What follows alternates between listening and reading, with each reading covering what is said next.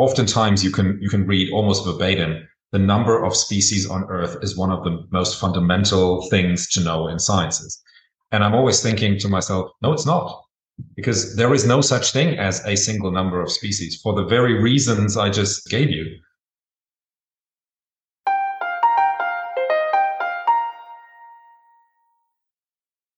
Welcome to the Case for Conservation podcast, where we explore biodiversity conservation and the environment more broadly and interrogate conventional wisdom for the sake of a more robust case for conservation.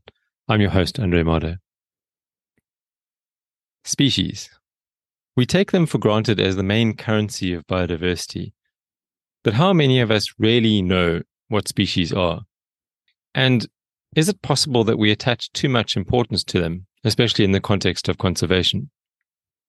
Over centuries, taxonomists have categorized and recategorized life forms and graphically presented their relatedness in the form of a so-called tree of life. The trunk of the tree is common to all life on Earth. It branches into major taxa, like the kingdoms of plants, animals, and fungi, and then continues branching into increasingly more specific taxa, phylum, class, order, family, genus, etc., until near the branch tips are species and subspecies. The more specific the classification, the less obvious it is where to draw the line between one taxon and another, or between different levels of taxa. Taxonomy, as it turns out, is as much an art as it is a science. In this episode, Frank Zachos does an excellent job at explaining taxonomy and the ways in which it's misunderstood, and he embellishes his explanation with a wealth of fascinating examples. Frank is head of the mammal collection at the Natural History Museum in Vienna, Austria, and has written well over 200 articles and other publications on taxonomy and related topics. I began by asking Frank what a species is, and how straightforward or messy is it to assign species status to an organism.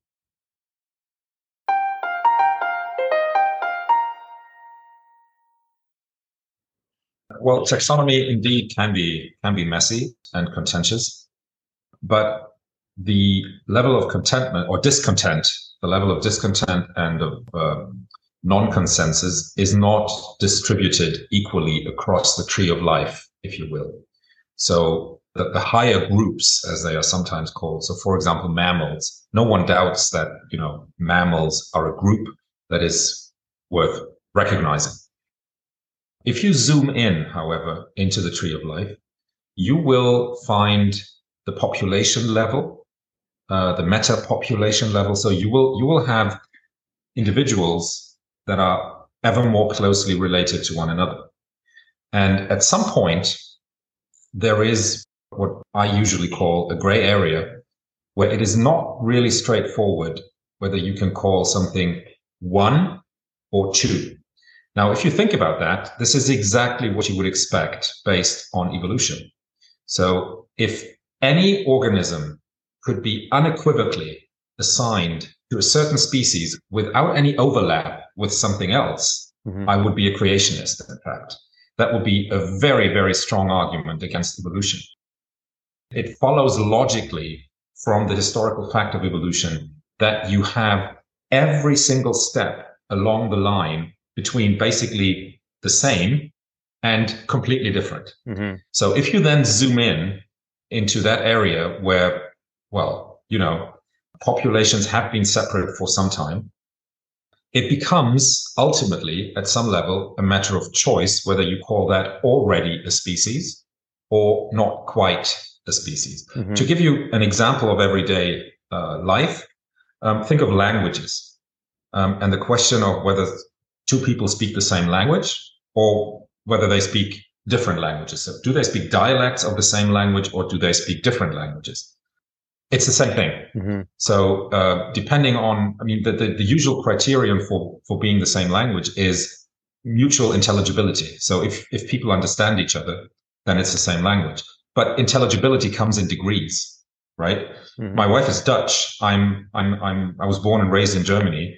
Dutch and German are fairly similar. If I speak to a Dutch person and the Dutch person tells me, if you want to go to the cafe, you need to go straight ahead for 200 meters. Then you see a big tree and then you turn left and then you find the restaurant. I can understand that. I cannot talk about philosophy with that person. Or if he or she talk to me about philosophy, I wouldn't understand that anymore. So do I understand the other language? Well, that depends. It's the exact same thing with species. So one should not get hung up too much on these categories.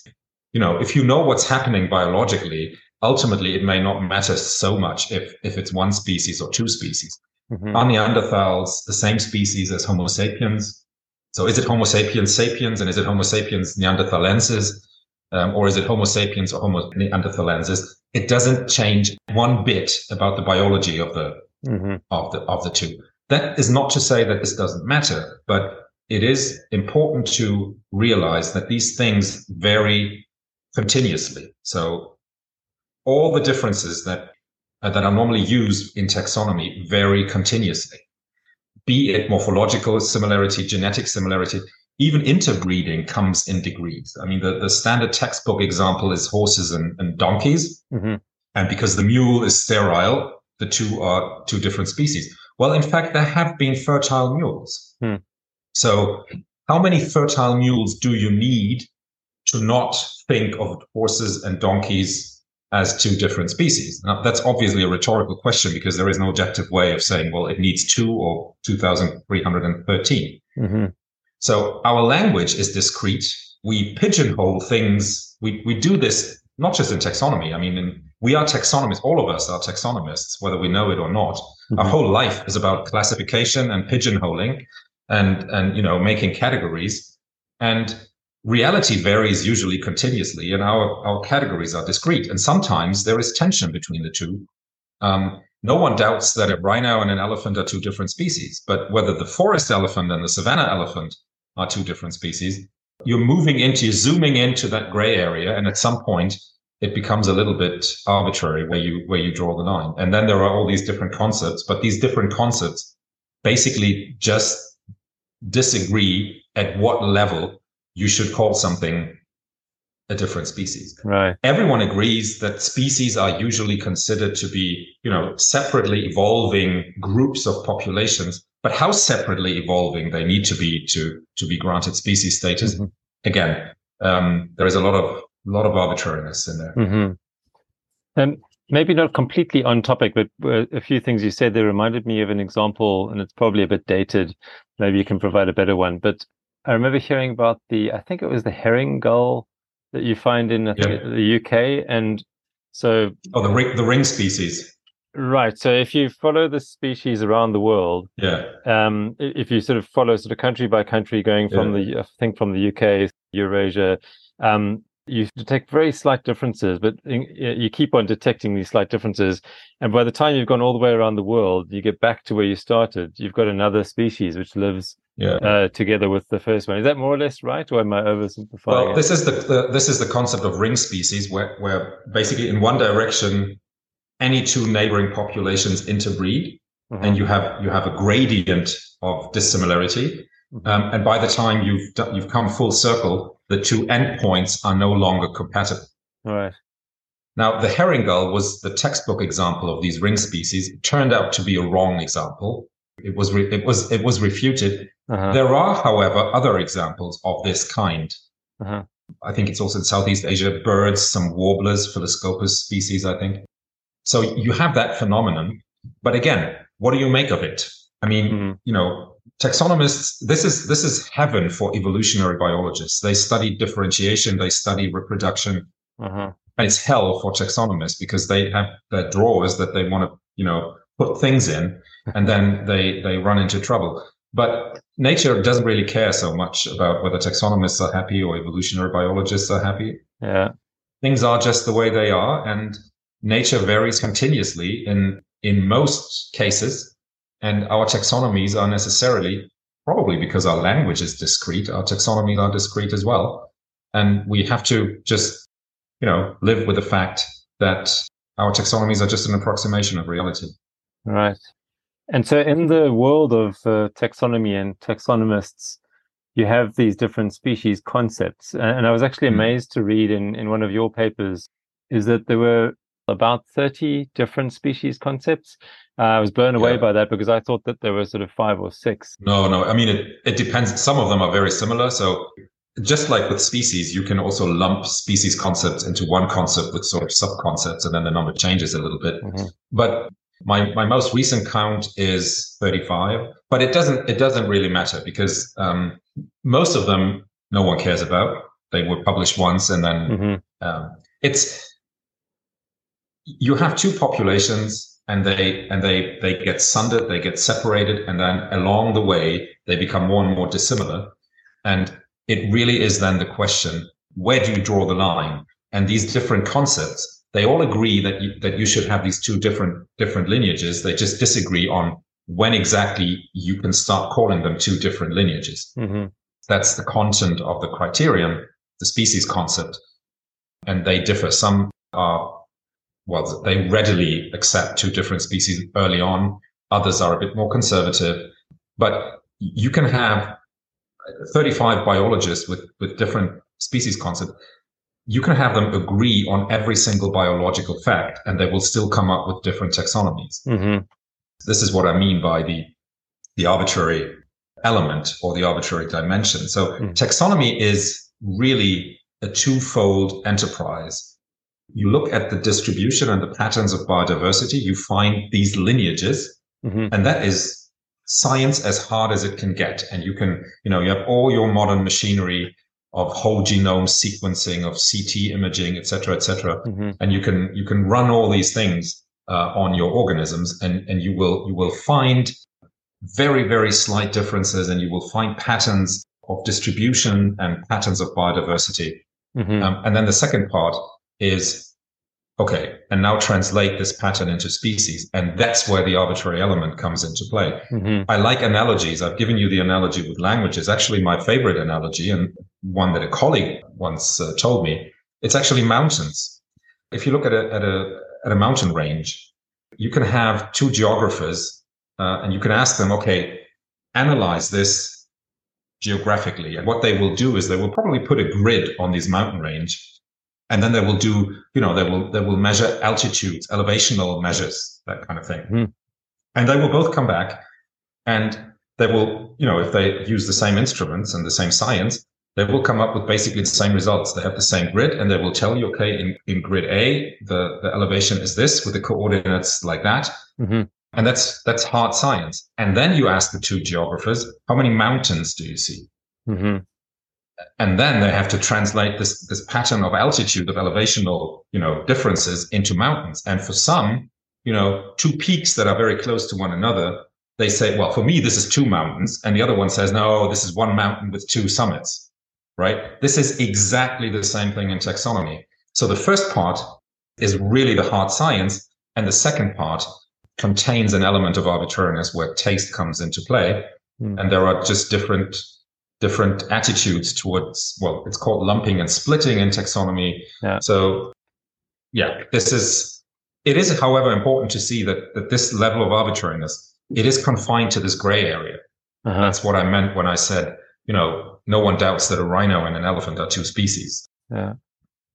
The mountain range example, I think, demonstrates the whole idea of lumping and splitting quite clearly. So lumping being the tendency to call things the same, and splitting the tendency to call things different, right? Yeah, exactly. And so those are two kind of ends of a spectrum, I suppose. But then they also cut across the species concepts, I guess. But and I don't want to dwell too long on the species concepts. I think you've made the point that it has limited importance. But would you mind just kind of explaining the most important species concepts, perhaps the two or three that are that are the most prominent and have the most impact, and perhaps the ones that you agree or disagree with the most? Yeah, I mean that's a bit difficult. You mentioned this spectrum, and that's a very good point to illustrate a different species concept. So along the splitting lumping continuum, at the two endpoints, close at least to one of the lumping endpoint, would be what is known as the biological species concept. That's sort of the textbook species concept, also in high school books. Any two individuals that can have fertile offspring are the same species. Those that can't are different species.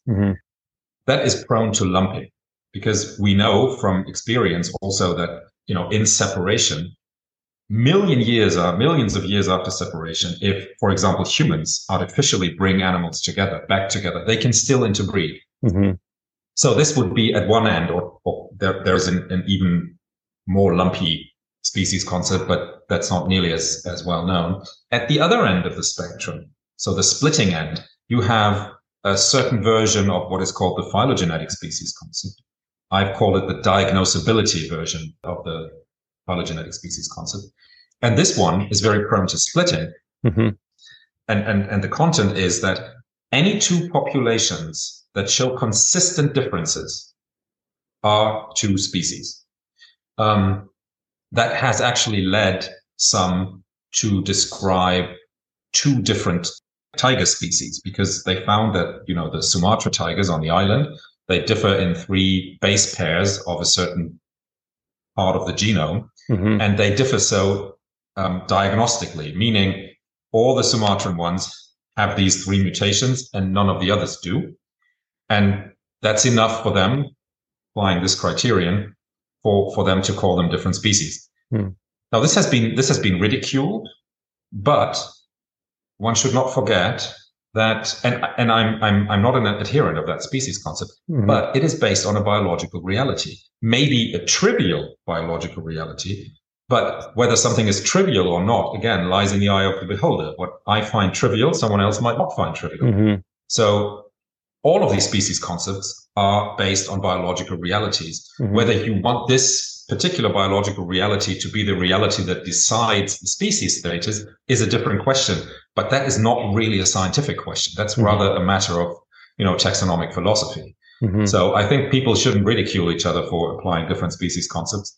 I do think that people should pay less attention to whether something is called a species or not. Just, look at the raw data, look at the grid with the elevational data. If you want to learn something about the landscape, that will tell you a lot more than whether you ask a geographer, how many mountains do you see? Mm-hmm.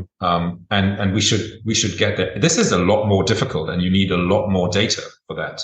Because if you want to do your science, including your conservation biology, it's very easy to just take lists of species. Mm-hmm.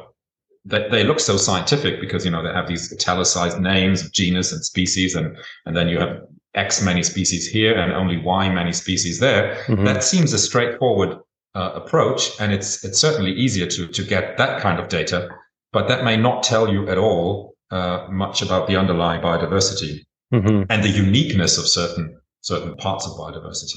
Mm-hmm. I wonder though, it sounds like you're saying that the differences between the species concept are not that important, but you've also spent quite a lot of your time writing about them and opposing certain concepts and supporting others. So why do you think it's important to do that? I mean, is it just because within the field there you need to kind of keep striving towards perfection, or does it have serious consequences for conservation as well? Well, I have to say that I've sort of mellowed out over the years. I've come to be less hung up on species, whether something is a species or one species or 2 species or 3 species. Uh-huh. I do not have a favorite species concept anymore, really.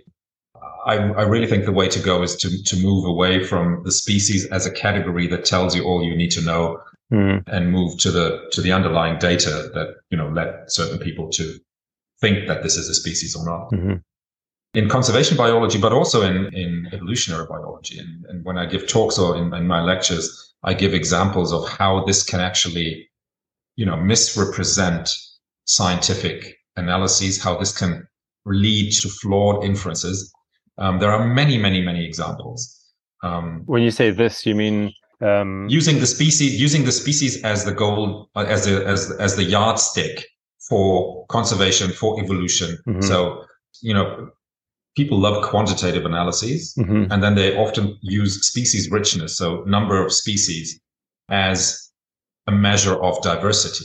Mm-hmm. But I mean, I'm a mammal person, and so 10 years ago there was an outcry because there was a taxonomic book that was published, and it doubled the number of bovidae, so the antelope, cattle, sheep, etc., mm-hmm. From roughly 140 to 280 species. Wow. Not a single new organism was discovered. It was just splitting species into, in one case, splitting one species into 11.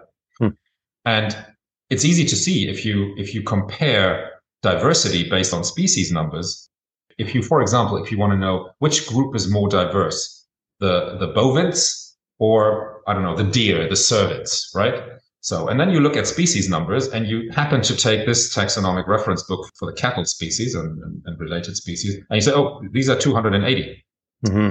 And then you take a book on deer, and the person who wrote the deer book is more of a lumper than a splitter, and they only come up with 100. They say, oh, there are 2.8 times more bovids than cervids. If the bovid guy had done the cervids, he might have ended up with 280 species as well. Mm-hmm. This is not what we should be doing as scientists. This is a slippery slope, and it taints and, well, basically it damages our quantitative analyses. And with conservation, it's the same. There is a nice example that I always give, and I've even taken the headline of that piece. It's called "Taxonomy as Destiny." Mm-hmm. It was an accompanying piece to an article in Nature, I think, in 1990 or something. Mm-hmm. And the article in Nature was about a very unique reptile, the tuatara. It's called a living fossil in New Zealand. It's a very old lineage, and it has no close living relatives, and it only occurs in New Zealand. And the question was, is that one species on New Zealand, or is it two or three? Uh-huh. And this has changed over time, also with different, taxonomic philosophy. So at the time, 30 years ago, it was considered a single species, but it had been considered three different species before. And so one of these populations that previously had been a species in its own right was on the verge of extinction. But in the taxonomic framework at the time, it was only a population of a species that was much more widely distributed. Mm-hmm. Nothing in the biology of this species changed with the taxonomy, but whether we agree that it is a single species or two or three different species makes it different for that very population. Because if it's considered a unique species, then a lot more conservation efforts will be directed towards it. If it's considered, just another population of species X, then it will not be. But I mean, it's the same animals, right? So it's this framework in which taxonomy really makes a difference. And sometimes the most crucial and the most brutal difference at all, whether, extinction or existence. Mm-hmm. Yeah. So I was thinking about the black rhino example. I don't know how. It's the white rhino, probably. With the northern white rhino and the southern white rhino. Well, actually, I think within southern Africa, I think at some stage at least there were three subspecies of black rhino, or considered to be three subspecies. Yeah. And so there was kind of, some conservationists were saying, we should just think of these as being all the same, let them interbreed. Yeah. Because the species as a whole, the species group as a whole could be on its way out. And then others were saying, no, we need to preserve each of these separate subspecies. Yeah. And of course, we haven't even spoken about subspecies yet. Yeah. But I guess that's another way in which conservation comes into it, right? The purists versus the... Yeah. The conservation argument could be favored by splitting or by lumping. Yeah. But I mean, generally speaking, do you think that conservationists are tending to split or to lump for that purpose, for the purpose of considering populations, and then that backfiring on them somehow? Have you seen that happen? I've heard from a colleague of mine who works on New World mammals that he was contacted by conservationists who had collected material from, I think, an area in South America, and they wanted him to study these. And they were pretty open about it. They said, if this could be described as a new species, this would really enhance conservation of that area, because then we have sort of a flagship species that only occurs here. And so that's not for the species, but for the area, actually. So that's another element. Yeah, exactly. So that would be people have dubbed this the conservation species concept. I mean, sort of not really in earnest, but yes. And I mean, they do have an argument there, of course, but this is not how taxonomy should work, right? I mean, on the other hand, if you look at the data, and the data are sort of equivocal, you are in that gray area, and in lots of other areas, maybe related species, they've all been split based on that level of divergence, of dissimilarity. Mm-hmm. Then again, in this gray area, you can go either way. There's no objective telling who's right and who's wrong. it's just like with the mountains or with delimiting your own family, right? We're all related to one another. Mm-hmm. And if you ask whose family is bigger, that's a bit of a difficult question because where do you draw the line? I mean, first cousins are probably family. Second, third, 39. Mm-hmm. That is an arbitrary threshold that you will have to make there. And it's the same with the tree of life. We're all related with one another, and where you draw the line and call one thing a species and the other thing only a subspecies is in some cases really in that gray area is necessarily arbitrary. Mm-hmm. I kind of hesitate to ask this question, but seeing as we've been talking about subspecies, is there at least a definitional difference between a species and a subspecies? Because, at least according to the biological species concept, a species, as you said, is two animals that can produce fertile offspring. And I know, of course, that's not sort of the be all and end all, but if you consider that as the species concept, then what is the meaning of a subspecies then? Well, I mean, subspecies are no less controversial than species. And some people say we should get rid of subspecies anyway. Either if they are good entities, they should be called species. If they're not, they should not be called anything. Right. Mm-hmm. That's more the splitting aspect. So, raising subspecies to species rank. Mm-hmm. The usual definition within the biological species concept that you just mentioned. So if anything that can produce fertile offspring is one species, what is a subspecies? That's then usually geographically separate populations that are different, but they are not so different that they cannot have fertile offspring. Mm-hmm. But again, if you look at the diagnosability version of the phylogenetic species concept, that would be two species already. Right. And there are other subspecies definitions, sort of statistical subspecies definition, how many individuals of one group have to be different, to what extent from that many individuals of a different population. But all of this is ultimately, it's an arbitrary level of dissimilarity. So when it comes to the overall number of species, it seems like estimates vary quite considerably.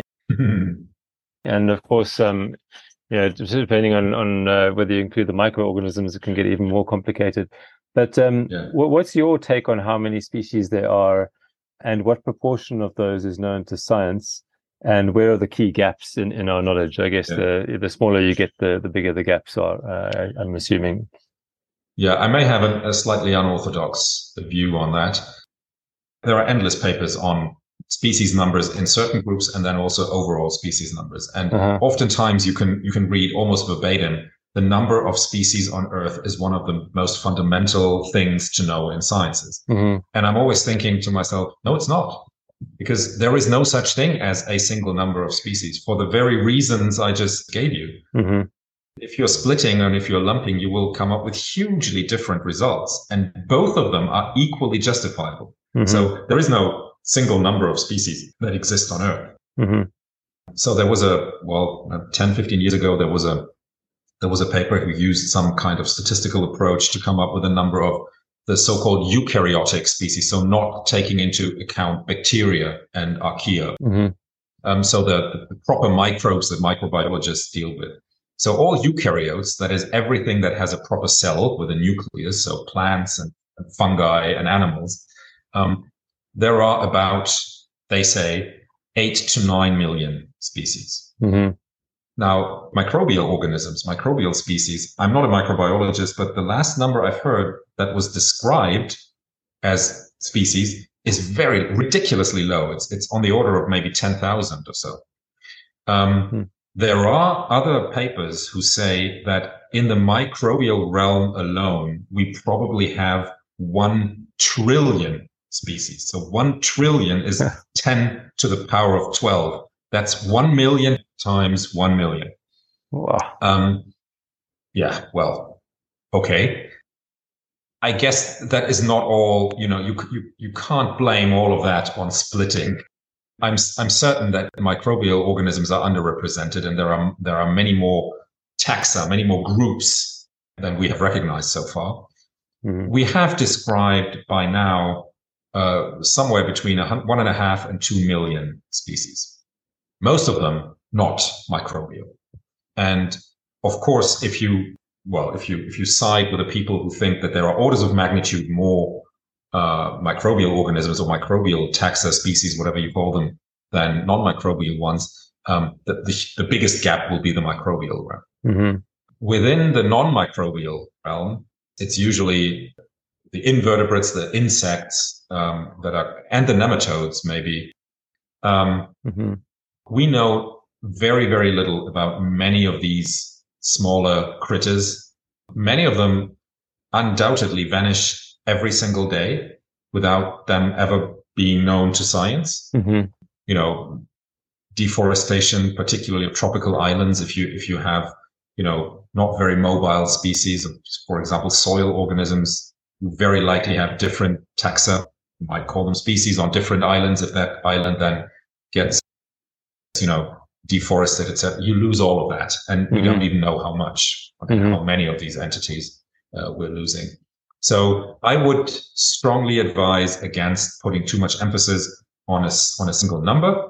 And I would, again, take one step back, look at the patterns of biodiversity.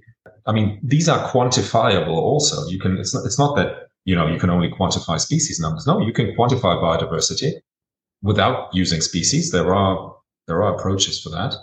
And particularly if you're thinking of conservation and what we should protect, it should be biodiversity at large and not so much whether something is a species or not. Even if everyone agrees that, certain populations are different species, not all species are the same. There are species who are very unique.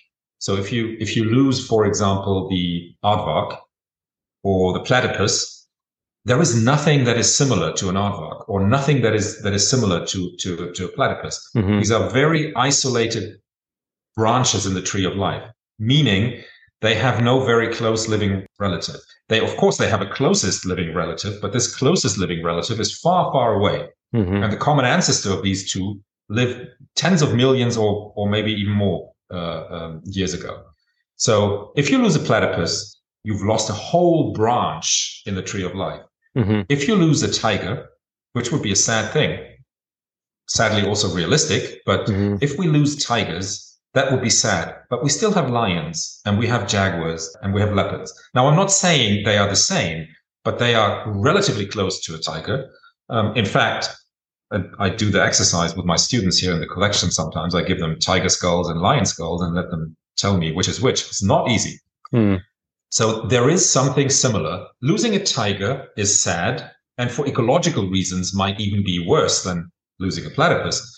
But in terms of protecting unique biodiversity, losing a tiger is not the same thing as losing a platypus or an aardvark or an elephant, or something that has no similar related species. Extant species, yeah.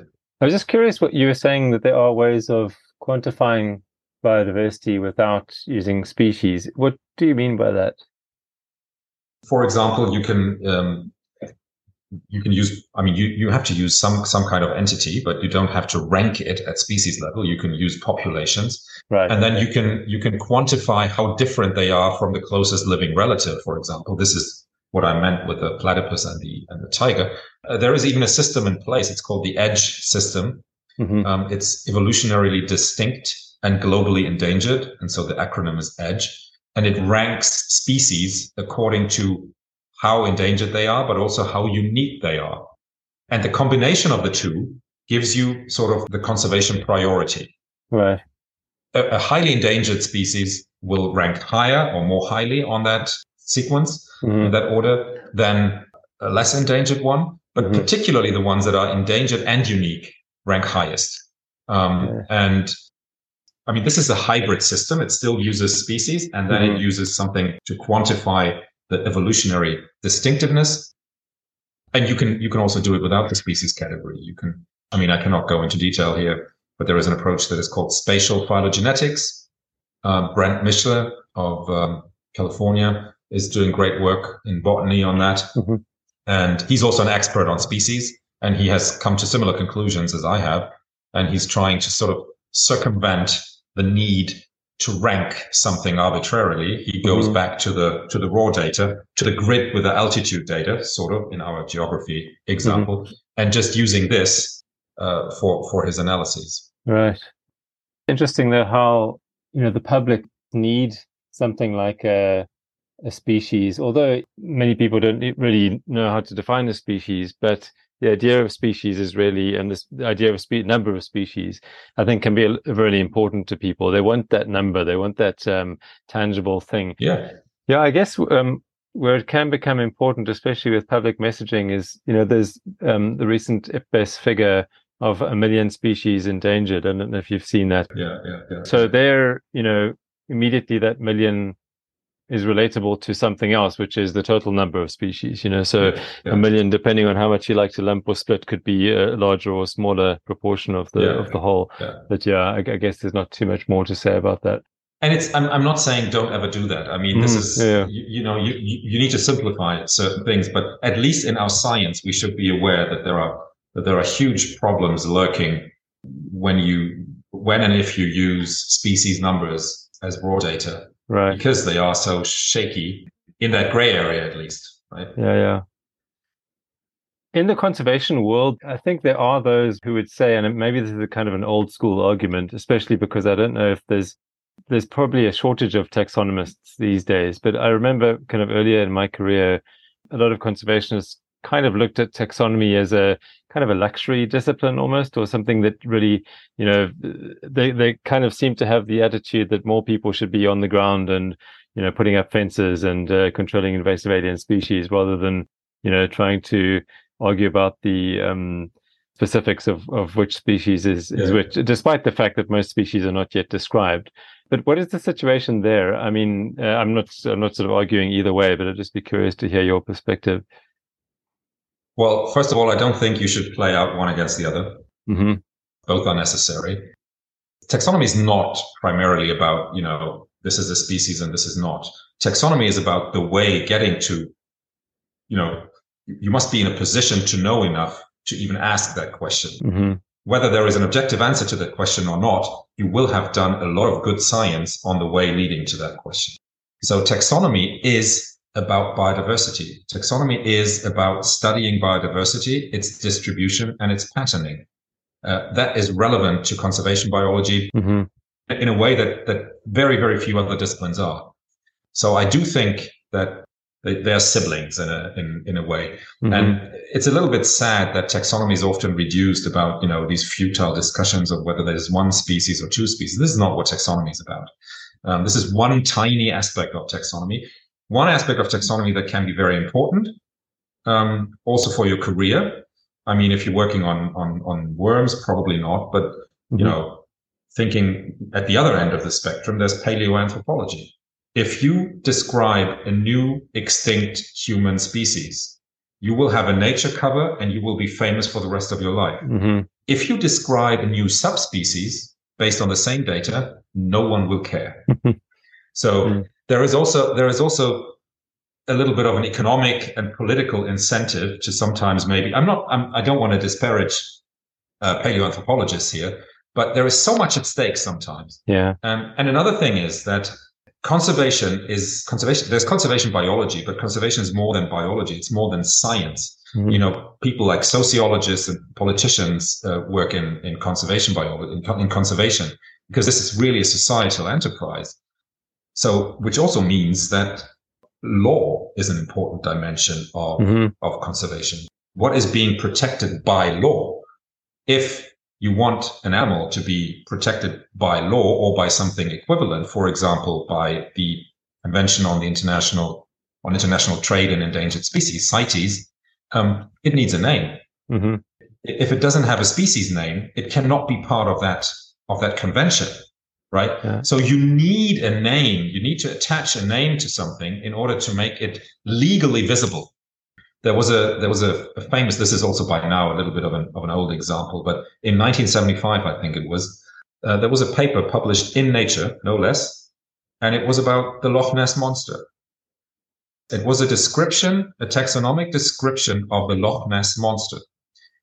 They showed a photo, one of those blurry photographs that allegedly shows the flipper of something like a plesiosaurus or something. And they gave it a name. They described it and they gave it a name. And their rationale was, just like with the tuatara or with the rhinos, they said, we don't know if Nessie exists or not.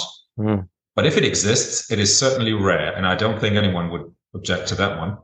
And so if it's rare, it needs protection. But if it's supposed to be protected, it needs a name. So we give it a name. Mm-hmm. And they provided a description. They gave it a scientific name. It was Nesitoras. Nessie is Nessie. Teras is the Greek for monster. So Nessiteras is the genus. Mm-hmm. And then Rhombopteryx, which means something like lozenge or diamond shaped wings or flippers. So it's a perfectly good description for what they thought Nessie was. It also happened to be an anagram. So if you put the same letters in a different order, it reads Monster Hoax by Sir Peter S. And Peter Scott was one of the authors. Wow. So they played a prank on nature. Mm-hmm. But there is truth in that. If it doesn't have a name, it doesn't exist legally. And there are real world examples in which taxonomists are summoned to give their opinion on something, whether it is a species or a subspecies. And this has real world consequences. The most famous example is a little bird, the California gnatcatcher. And there is a population, the California one, in the shrubs along the coast of California, that by some taxonomists has been described as a distinct subspecies.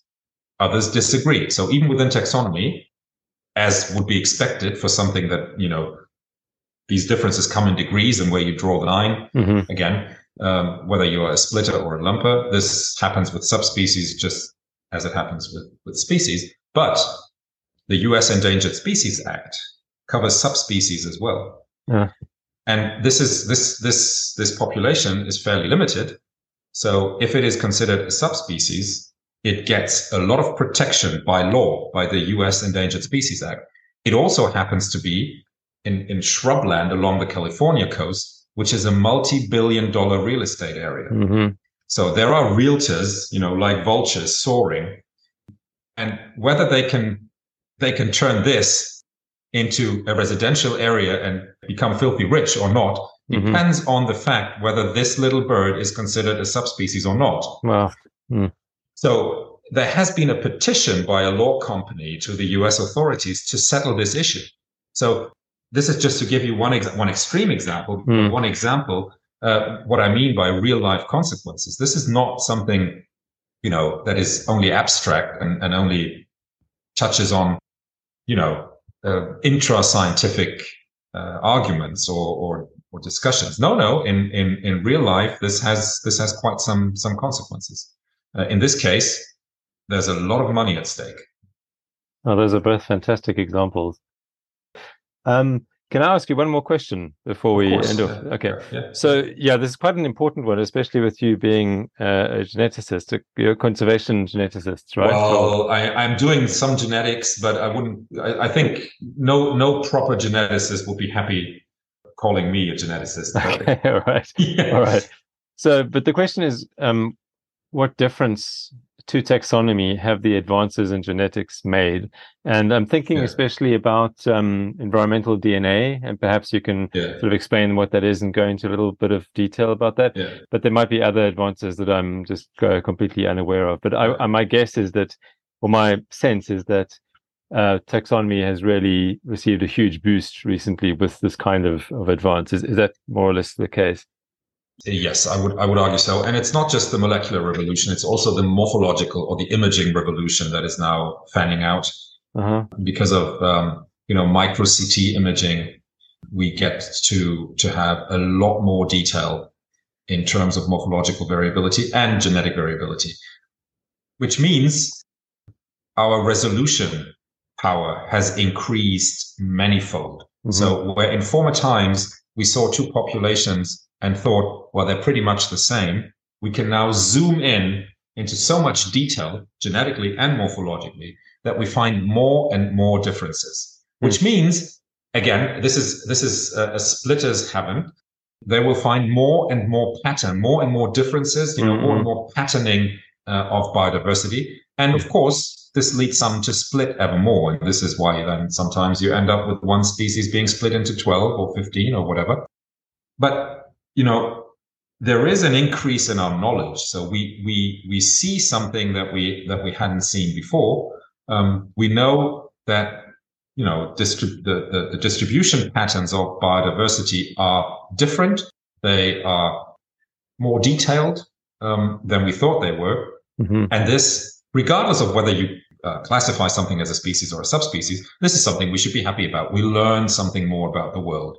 And there are lots of downstream questions about, ecology, evolution, morphology, etc., that can work with these differences and the newly gained insights into variation and variability. So that is a great thing.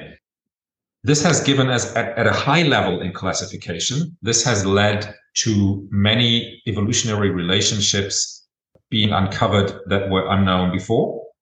Again, I'm a mammal person, and mammals, they were, at the leading edge of that molecular revolution, because some of the first papers on high level relationships of groups, orders, or whatever you want to call them, were done on mammals, and the mammal tree was pretty much shaken by these new insights. And now it's consensus. So we know things now that we only know because of the molecular revolution. At the level of the species, things are a bit more contentious, again, because your resolution power may be as high as you will ultimately have to make a threshold decision somewhere. This is not going to go away no matter what you do. In other words, the genetics, the accuracy does not tell you where to draw the line.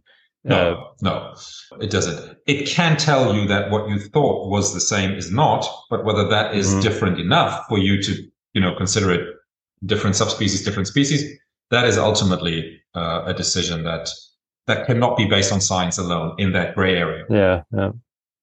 Environmental DNA is a different issue. So environmental DNA is DNA that comes from the environment, not directly from an organism. So you don't need the organism to study its DNA. So, for example, you find a carcass and then you take a sample and then you analyze it. No, we leave DNA as we go along, quite literally. So if you go and swim in a river, you don't have to pee into the river. It just, some skin will make it into the river.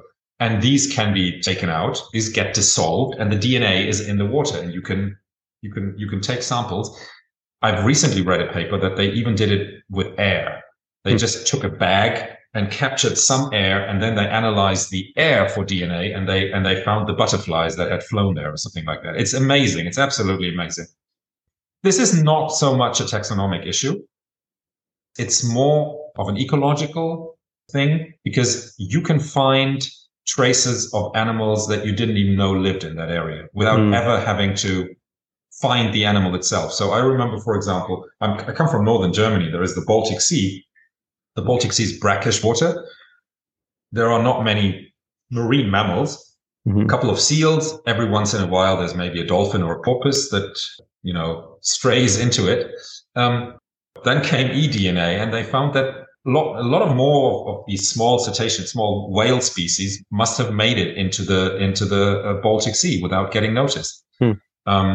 A colleague of mine studied tropical mammal diversity, and as a starting point, you need to know what mammals are in the area. And so you can put up camera traps along paths or watering holes or whatever, and then you go there and you can look at the photos, and that is one way of getting to know what is there. But they had a quite ingenious thought. So what they did was they went to these water pools and they collected leeches, and they cut open the leeches and they took the blood meal that these leeches had in them, and they analyzed the blood genetically, and then they found the DNA of the animals the leeches had drawn blood from. And by that, they knew, look, this ungulate or whatever is in the area. We've never seen it. We've never had it on our photographs. And I mean, I'm not an eDNA specialist, but eDNA can also be used for different things. And you can now, I think there are now also approaches of doing quantitative analysis rather than just, okay, yes or no, present or absent. There may also be approaches now. I think there are approaches of getting an idea of how many of these individuals were here in the area. So this is exciting stuff, but this is not so much of relevance to taxonomy, because, you need taxonomy for it, because you have to the DNA that you find in the river, for example, you need to compare it with a database that tells you this is the DNA of species A or B. If you don't have the species in your data bank, you will not know what DNA you found in your river. Right. Yeah, so I guess it's other advances in genetics that have, for example, enabled the shake-up of the mammal tree that you Yeah. explained earlier on. Could you just to end off, maybe explain what that shake-up was? Like, what were the major discoveries, and how, how exactly did genetics inform them? Yeah. So um, for a long time, it had already been known for a long time that many of these major groups of mammals were natural entities, so they were very closely related. So, for Hmm. example, all carnivorans, all rodents, all primates, etc. But at this level, which of these groups was closely related to which other group? That was often not so clear. That we knew that elephants, for example, and sea cows and hyraxes were very close, but we didn't know what else was close to them, for example. Hmm. And then there was a group that was called the insectivores, and it had the shrews and the moles and the hedgehogs, but also African groups like tenrecs and golden moles in it. And it turned out that these were not nearly closely related. So if you look at certain species of tenrec, they look exactly like hedgehogs. Mm. I have to look very, very closely to see that it is not a hedgehog, but they are not even closely related. They're in completely different branches. Hundreds of millions of years of evolution separate the two. Wow. And this only came out with the molecular data. So based on morphology, they were combined Yeah. into a single group. And so this group Insectivora does not exist anymore. Only a group of them, what remained in that group, but it's not called Insectivora anymore. We also learned that the closest living relatives of whales were in fact hippos. Now there had been some early, I think even from the 1950s, protein studies that seem to have suggested that. But the diagnostic traits of ungulates are the legs, and the whales, of course, they don't have that kind of leg anymore. So there are certain bones in the ankle joints that are diagnostic of these even-toed ungulates. And since whales have no ankles, you can't see that. In the meantime, fossils have been found from the whale lineage that still show this. So this has been confirmed morphologically nicely. But this was one of the results. And then perhaps even more surprising, but this is a bit technical because these groups are not well known to the general public. But for a long time, it was thought that earthworms were close relatives of arthropods, so spiders and insects, etc. Hmm. And it also turns out they are in completely different branches of the tree of life. And there are groups now that are together and that are everyone agrees that they are close relatives Hmm. that people hadn't dreamt of 30 years ago. So, but this is at a very, very high level. We're talking about groups that have been separate for sometimes hundreds of millions of years. Whereas this gray area that I'm describing, we're really zooming in and we're talking about tens of thousands, maybe hundreds of thousands of years, and sometimes even less. So these are two very different areas, different regions of the tree of life, and the the overall classification issue that has been revolutionized is different from the taxonomy. But the taxonomy itself at species level or around species level is also being revolutionized by both new molecular approaches and new morphological approaches. But again, this is resolution power. It's like using a microscope where, previously you only had a little lens, magnifying lens, and now you have a microscope. You see a lot more, but that doesn't mean that the underlying problems of classification go Really away. easier, right? Okay, excellent. Anything else that you wanted to add that I should have covered? No, I think we've covered good ground. I think. Mm. Hmm. Again, the important thing that if the listeners take home two messages is first, taxonomy is really sexy, and it's not about the question whether this is one or two species. It's a foundational and really important discipline within the life sciences that everything else in one way or another depends on. And we should put a lot more funding into taxonomy because this is really where biodiversity is being described. And the second thing is don't get hung up on species numbers. Take them for what they're worth, but keep in mind that there are really fundamental problems with just attaching a number like that to a group or even life as a whole.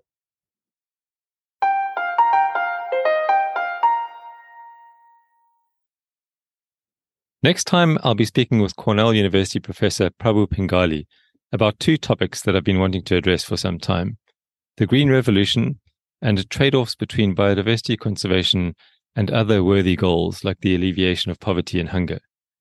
Prabhu has tackled both of these big issues, and we'll talk about each of them and how they're related to each other. Please join us.